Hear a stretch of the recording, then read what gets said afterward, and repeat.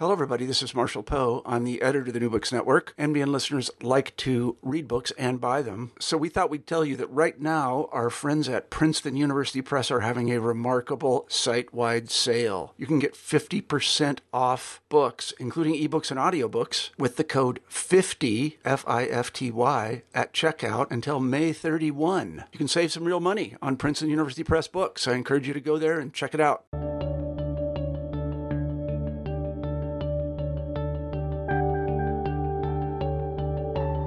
Hello and welcome to the New Books in History podcast. This is Jana Byers, one of the hosts of the channel, and we're here today with Benjamin Kahn, Associate Professor at the Louisiana State University.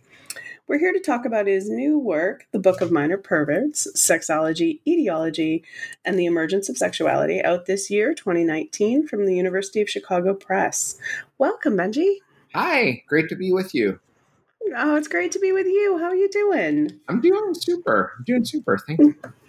Yeah, you're safe there in Louisiana? No bad weather? No, it's a beautiful sunny day. Perfect day for a walk, actually. Oh, excellent. Great. Okay. Happy to hear it. Yeah, I don't know. Some of your neighbors to the south are having a little bit more trouble, I think. Yeah. No, Oh, yeah. All right. So tell me a bit about yourself. Where are you from? Where did you go to school? I was actually born in New Haven, Connecticut, right in the foothills of Yale University. I've often had occasion to tease my parents that if they had just known one professor, maybe that might have been very helpful as a career role model. But I actually had the great good fortune of meeting a really incredible mentor named Jeffrey Maston when I went to Northwestern for college, and of the many things that I learned from Jeff, one that he taught me was that sexuality helps us to ask the most urgent questions in our lives, the way that we stay up late thinking about our relationships, about our gender and sexual identities, about who we want to be and how we move through the world. And I think I really brought that abiding passion for sexuality with me to LSU. And I teach a range of courses there. This semester I'm teaching American Lit and Women's and Gender, Intro to Women and Gender Studies. And last semester I taught a really fun course called The Body in Parts, where each week we did a different non-genital body part. So we were reading like Gogol's The Nose and Sherwood Anderson's Winesburg, Ohio, to think about hands. And it was really a lot of fun. Well, that sounds delightful. Yeah, it was a great. Was that an undergraduate class? It was actually a graduate class. Yeah. Yeah, great. When they're good, grad classes are the best. Yeah. Definitely. So much. Okay. You had this wonderful mentor and pretty much I'm assuming, a pretty long-standing interest in sexuality. So what brought you particularly to the topic of this book? I was starting to read a lot of these kind of 19th century sexological textbooks. There's the kind of discourse that helped judges and lawyers and doctors know what to do with when people exhibited unusual sexual behavior. Should they be institutionalized in an asylum? Should they go to jail? Are they in need of clergy? And I started to read these books when I was working on my first book, Celibacies, and I became very interested in what these sexological doctors and lawyers had to say about not having sex. So some sexologists recommend only having sex in the spring because the woman is always in rut, and they think that is kind of unnatural.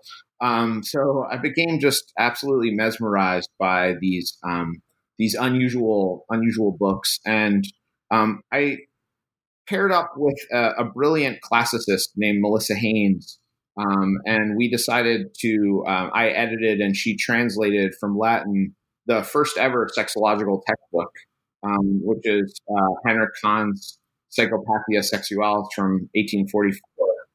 And in that book, which Foucault calls the most important book in sexuality, in the history of sexuality. So we'll make for a fun blurb on the back. Yeah. Well, all right then.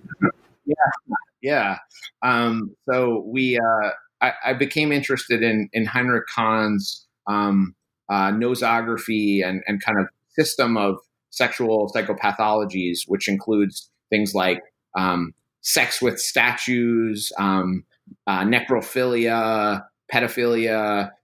He uses the term lesbianism to describe both male-male sexual relations and female-female sexual relations. So it's a fascinating book, and that interest in the kind of minor perverts that Heinrich Kahn is charting in his book led me to write this book, The Book of Minor Perverts.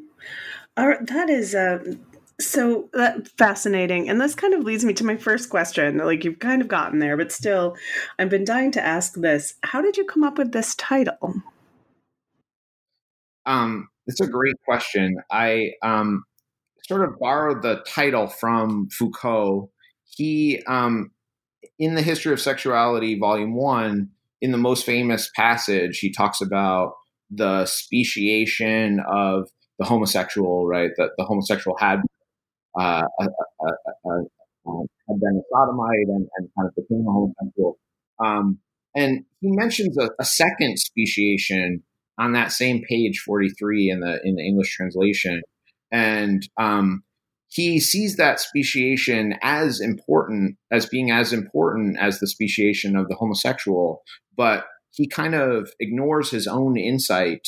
And so my book really tells the story of how we move from what he calls the 1,000 aberrant sexualities to one, homosexuality. And so the book is really interested in telling the story of that numberless family of perverts. Oh, and thank you so much. Right, that is the perverts. Thank you. That is a very important that this not be lost, because there's so much. Your book is fun as well. There's so much fun stuff to talk about. I cannot wait to teach it this semester. I already sent one of my students to it, and I was like, "Let me tell you about minor perverts." All right. So like, let's draw this out a bit more. What's your book about? Kind of give me the parameters. Like, what's the era? Where are you talking about? This, like, what's your region? What have you? Absolutely.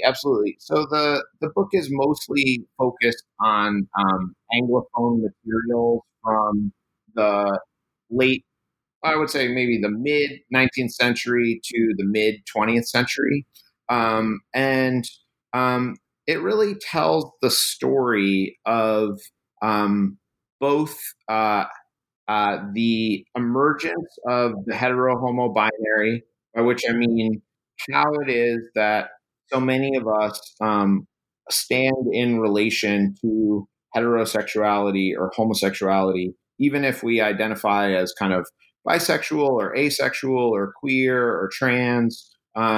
There's a way in which the hetero-homo binary is still the kind of dominant model, this kind of object choice-based model, right? That we call object choice because it's a model that is defined by the person from whom attraction emanates. And I really wanted to tell the story of how the hetero-homo binary became so dominant, and how, in doing so, these minor perverts were lost or made vestigial or dropped out. And so I thought that the book could really offer an opportunity to recover these kind of lost ways of thinking about sexuality at the same time that it was telling a story about the emergence of the hetero-homo binary. Mm-hmm. Great. I mean, because there's such a good conversation to be had there, and such a questioning of why we define our sexuality by the thing we're attracted to as opposed to something innate or or something in our bodies. So this is a very important question, but as as happens, it's hard to remember that the status quo was ever a choice. It's hard to remember there was any point where that wasn't the case. Certainly our students don't know it. And I think that's one of the major contributions that you make. So can you tell me in a sentence or, maybe three, what you think your major argument is? So what did you do here? Absolutely. I just wanted to pick up on one thing that you were saying there for a second. So I hope that people in reading the book will come to know, as you were saying, that there weren't always just two dominant sexualities, that there are other ways of organizing desire.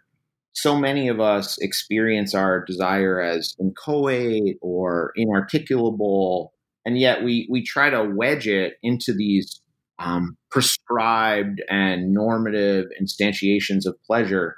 And I hope that my book will inspire people to explore the incommunicability and unnameability of their desires.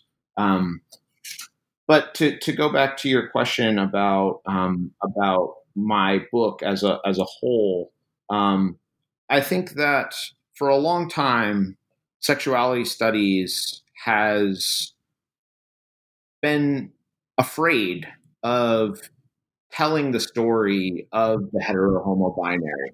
And the most kind of famous example of this would be Eve Sedgwick, the kind of founding figure of queer theory. She says that sexuality studies should stay away from ideological questions because it's bound up in what she calls gay genocidal nexes of thought.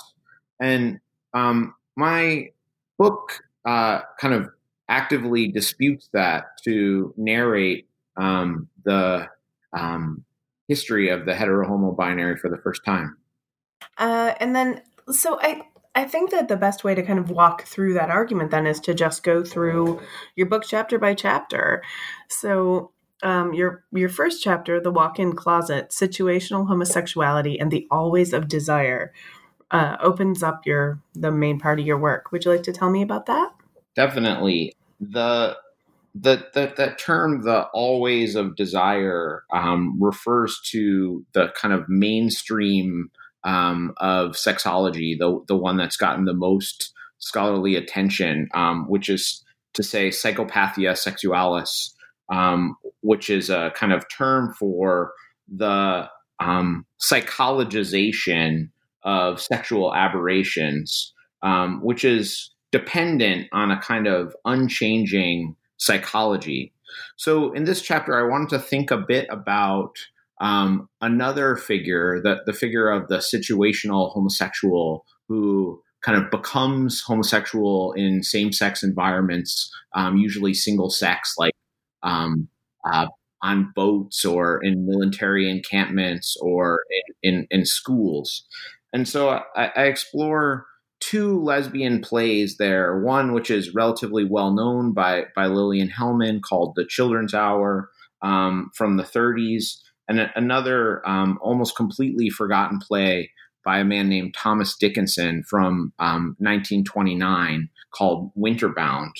And these plays are both about confinement in an all-female environment. And I'm very interested in the chapter in thinking about the kinds of models of situations, the kind of costs and benefits, the sort of circumstances that make the situationalness of sexuality possible. And in particular, I'm interested in the way that the category of the true invert or true homosexual kind of emerges in sexological discourse as antithetical to or against the sort of pseudo or false or situational homosexual. Okay. I'm interested. I think it's interesting that you chose to write about women here. plays about lesbians, because when we talk about this work, this kind of situational homosexuality, we tend to look at things like the Navy, men's prisons. Right.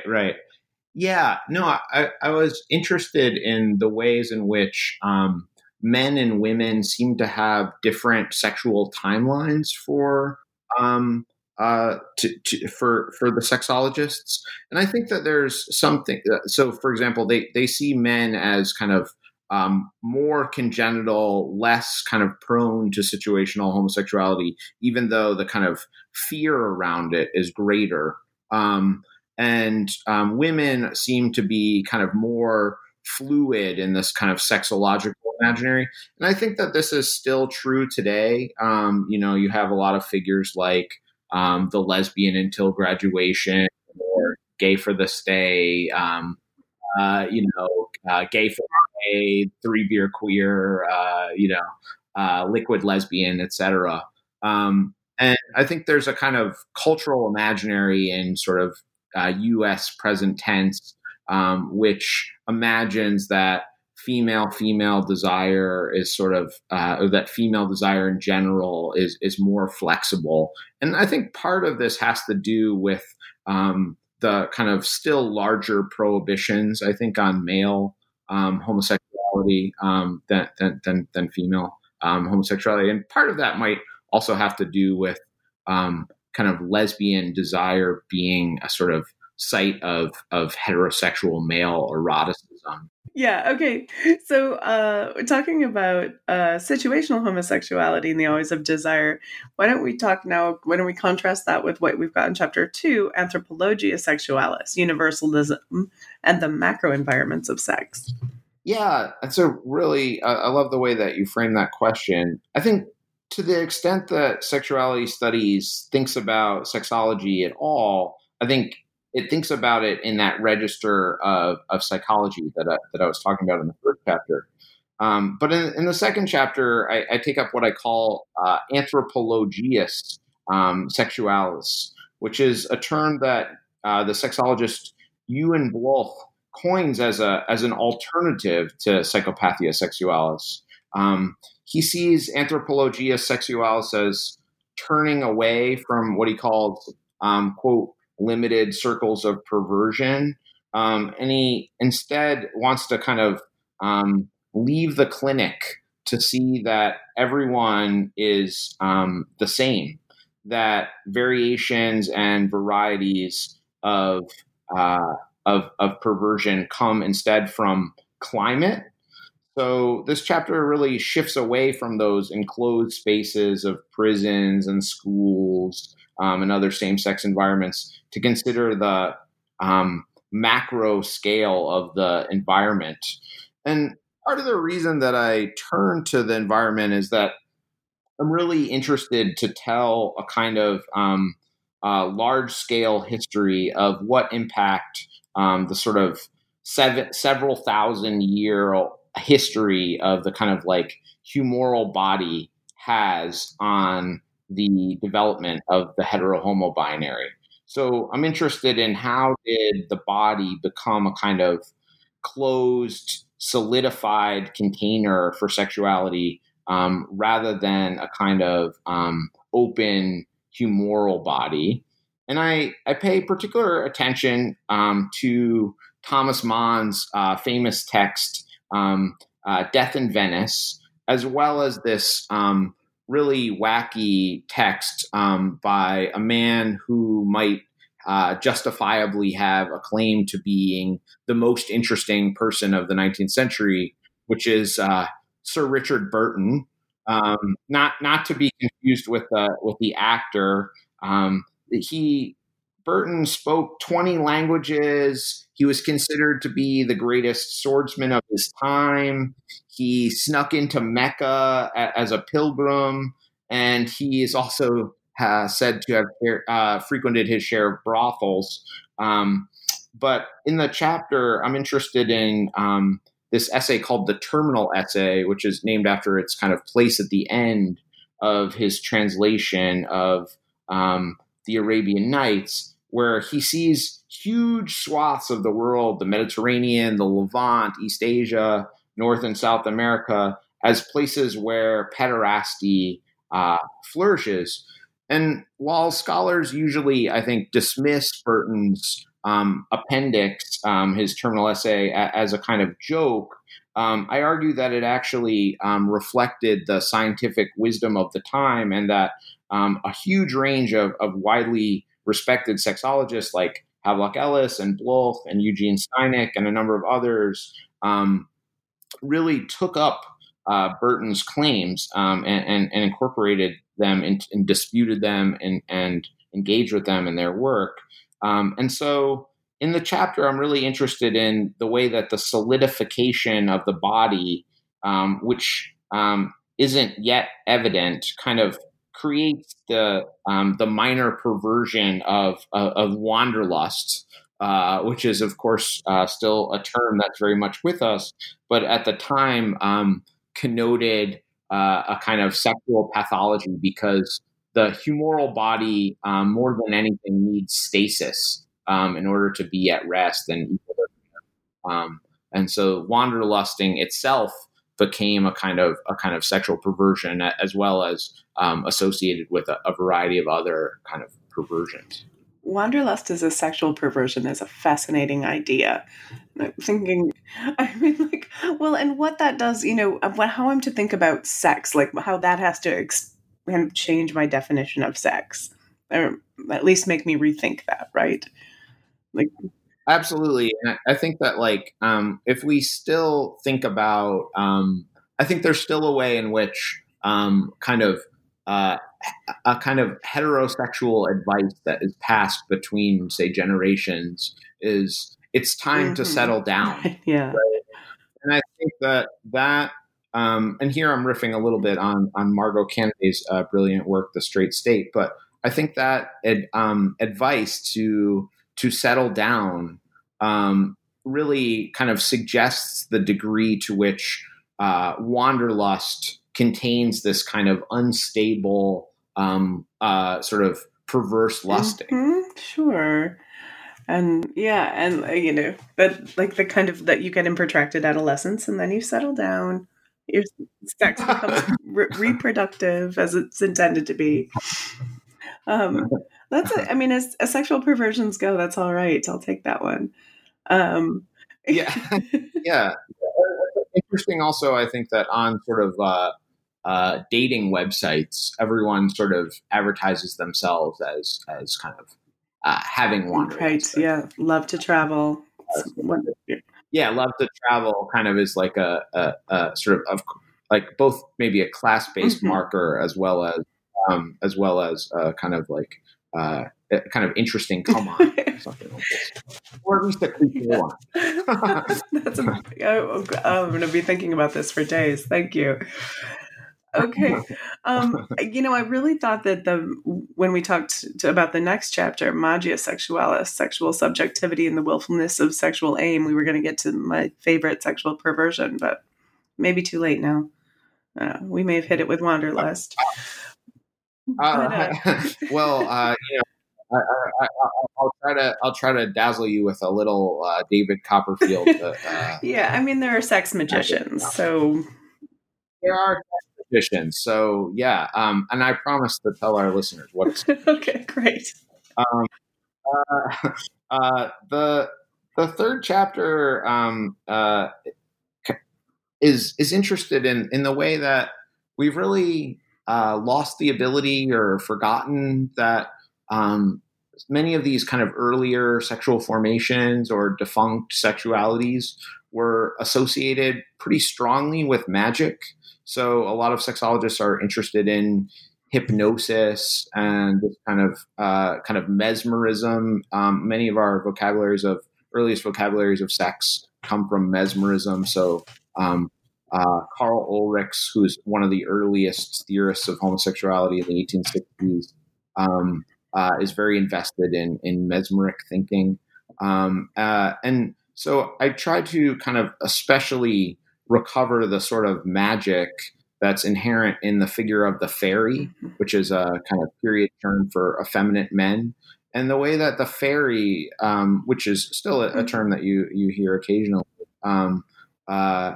has a kind of association with leprechauns and make believe and magic, or the way that the figure of the genius for sexologists is also somebody who can see the future and is possessed of kind of magic second sight.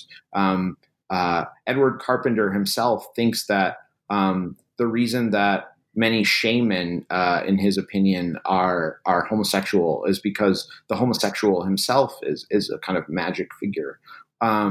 And in the chapter, I focus in particular on one sex magician, a kind of African American sex magician from the 1850s who might compete with Burton for the most interesting man of the 19th century, but Pascal Beverly Randolph is particularly interested in teaching a kind of ars erotica practice to make geniuses, and one that will unlock magic powers.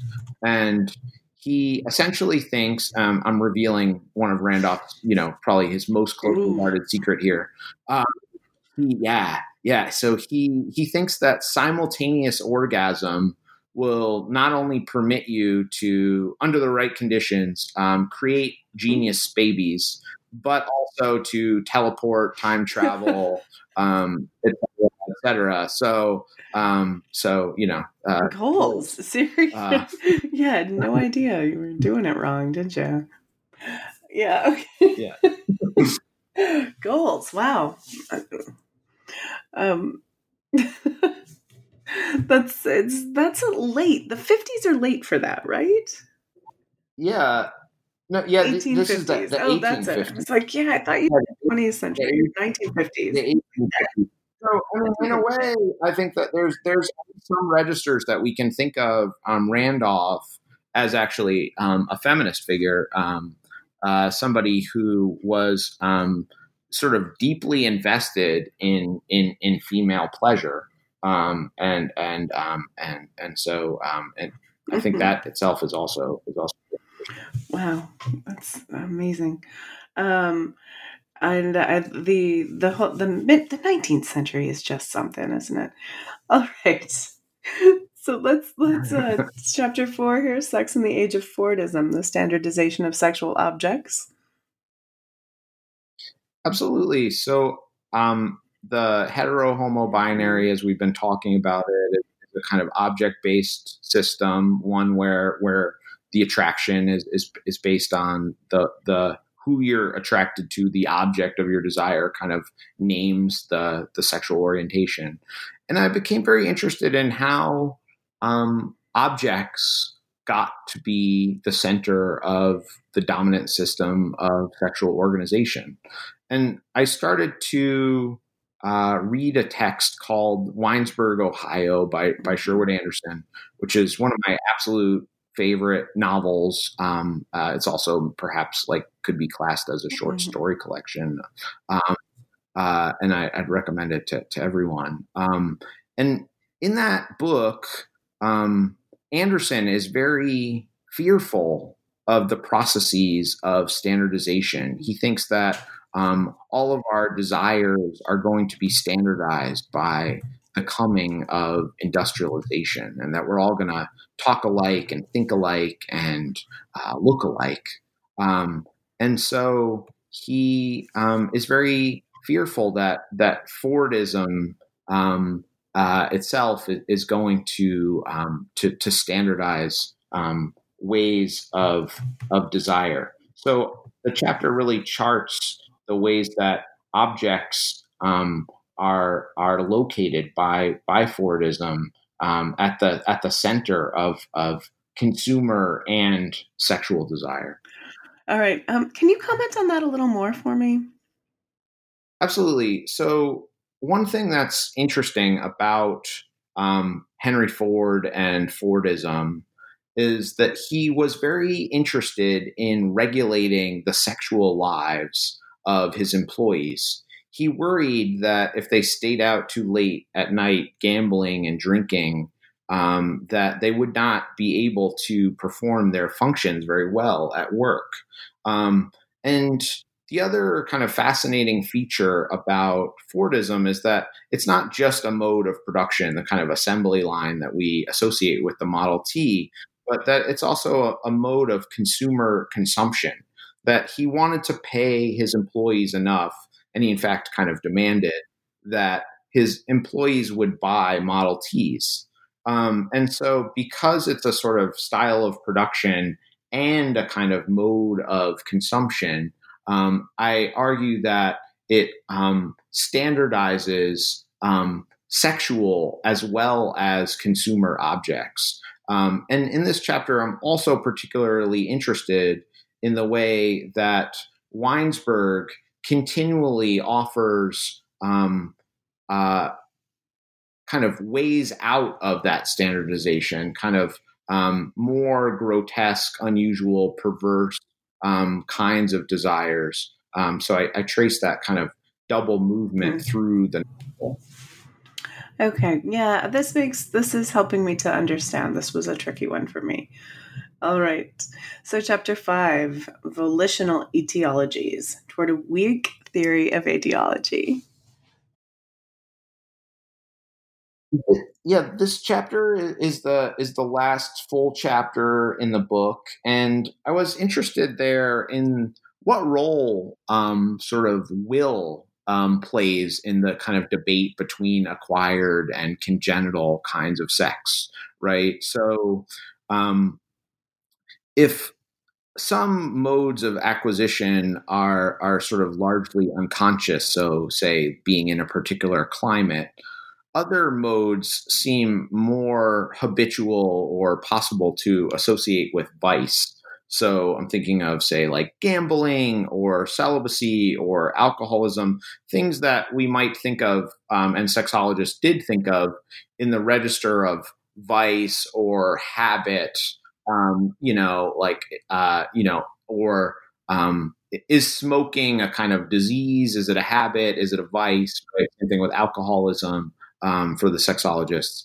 And so in this chapter, I'm really interested in the ways in which they think about sequencing. In particular, I focus on alcohol and homosexuality. So does alcoholism cause homosexuality? Does homosexuality cause alcoholism? Are they comorbidities? And I kind of explore these questions in relation to two sort of alcohol-drenched novels. One is Malcolm Lowry's Under the Volcano, and the other is Charles Jackson's The Lost Weekend. So please tell me about the way you conclude this book with your final chapter after Sedgwick, the Gordian knot of the Great Paradigm Shift. So there's a big debate between sexuality studies scholars whether the earliest models of homosexuality emerge in the 18th century or whether they emerge kind of toward the end of the 19th century. And I thought that after kind of mapping the synchronic tensions between the kind of coexistence of different models of sexuality, as I do throughout the book and in the chapters, that it might be good to revisit this kind of longue durée debate in order to see if the kinds of coexistences that I was mapping might allow us to tell a new story about the emergence of the hetero-homo binary. And so the chapter really tries to synthesize the whole book by recontextualizing it in this longer narrative. Oh, it's so interesting. That's such a great way to kind of pull it all together too, and it's a wonderful conclusion. I love the way you pull it together. Thank you so much. So this is great, and I have taken up an immense amount of your time with this interview. But so, would you tell me if I could just have a few more minutes? Will you tell me what you're working on now? Absolutely. I'm working on two projects right now. One of them is in part kind of growing out of this book called Sexual Aim and Its Misses. And it's a really fun topic. The way that Freud defines sexual instinct is he sees it in two parts. One part being sexual objects that we've been talking about so much today, and the other part being sexual aims. And so this is Freud's term for modes of gratification. So if the object's the person that you want to do something with or to, the sexual aim is what you want to do with them. And so it might be kissing or copulation or fingering, fisting, any kind of sex act, of course. And for Freud, the normal operation of the sexual aim is of course, copulation, which kind of hilariously leads him to think of kissing as an aberrant sexual aim, one that kind of distracts from the real goal of kind of what we would recognize as copulative heterosexual sex.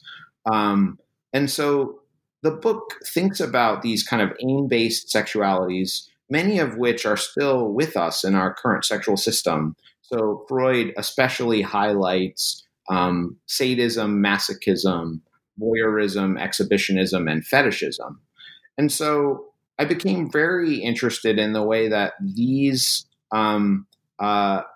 sexual aims still play a kind of subterranean role in our own sexual system, and I think have a lot to tell us about the history of foreplay and modernity and the ways in which we think about sex now.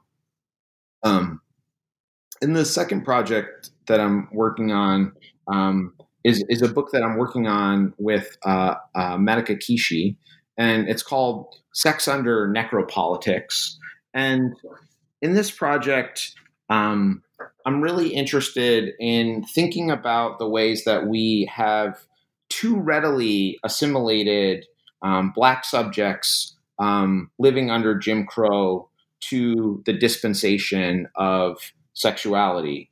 So Madoka and I are interested in charting the intimate relations and corporeal practices of African Americans and how they, contra George Chauncey's book, Gay New York, really differed substantially from their immigrant counterparts. So we're building here on Hortense Spiller's understanding of Black sexuality as ungendered, and we contend that Black bodily practices and intimacies are not organized around gendered status and gendered sexual objects in the way that that Chauncey describes, but are rather more public and collective. And we think that scholars have, in general, thought of them too much as private and individual. And so in this way, we're really trying to tell a new story or a new account of the color line's sexual life. Right on. That sounds great. Thank you so much. How is it going? Are we still in writing phase? Are we thinking? What's going on? Well, Madoka and I actually published the first piece in the Journal of American Studies, and so it's called Sex Under Necropolitics, and it's kind of, I think the electronic version has been published, but the print version has not been published. So the project is at a kind of we're midway along, I guess. Right on, okay. But it's going really well. I know what I'm doing tomorrow now. Excellent. Oh, fine. We don't need to get into it for our listeners, but we have worked very hard on this podcast. Absolutely. This interview suffered some severe technical difficulties, and I am thrilled that we got through it. I am too. Yana, I was wondering, would you mind asking me just one more question about about is there anything I'd like to add? Yeah, absolutely. So thank you so much. This sounds great. Is there anything else you'd like to add to our discussion? I would like to add one thing. I worked on this book, The Book of Minor Perverts, with an editor by the name of Doug Mitchell. And Doug is a really towering figure in the field of LGBT studies. He published one of the first books in LGBT studies called Christianity, Social Tolerance, and Homosexuality by John Boswell. Little book you might have heard of. Yeah. And this book was a kind of runaway smash hit. Not only did it kind of win the National Book Award and was a kind of huge financial success for University of Chicago Press, kind of funding many other titles. And I just wanted to say that sadly, Doug passed away a few days ago. There's really no one who's done more for making the field, changing the field from one that was disreputable and not really welcome at scholarly presses to one that was celebrated. And so Doug is not only a kind of visionary kind of editor, but he was also just the most amazing person that you could ever meet. He played with John Cage, and he was just charming and kind and witty and endlessly curious. He had a kind of Borgesian curiosity and a kind of Whitmanian capacity for friendship. So I just am so grateful and honored that I got to work with him on this book.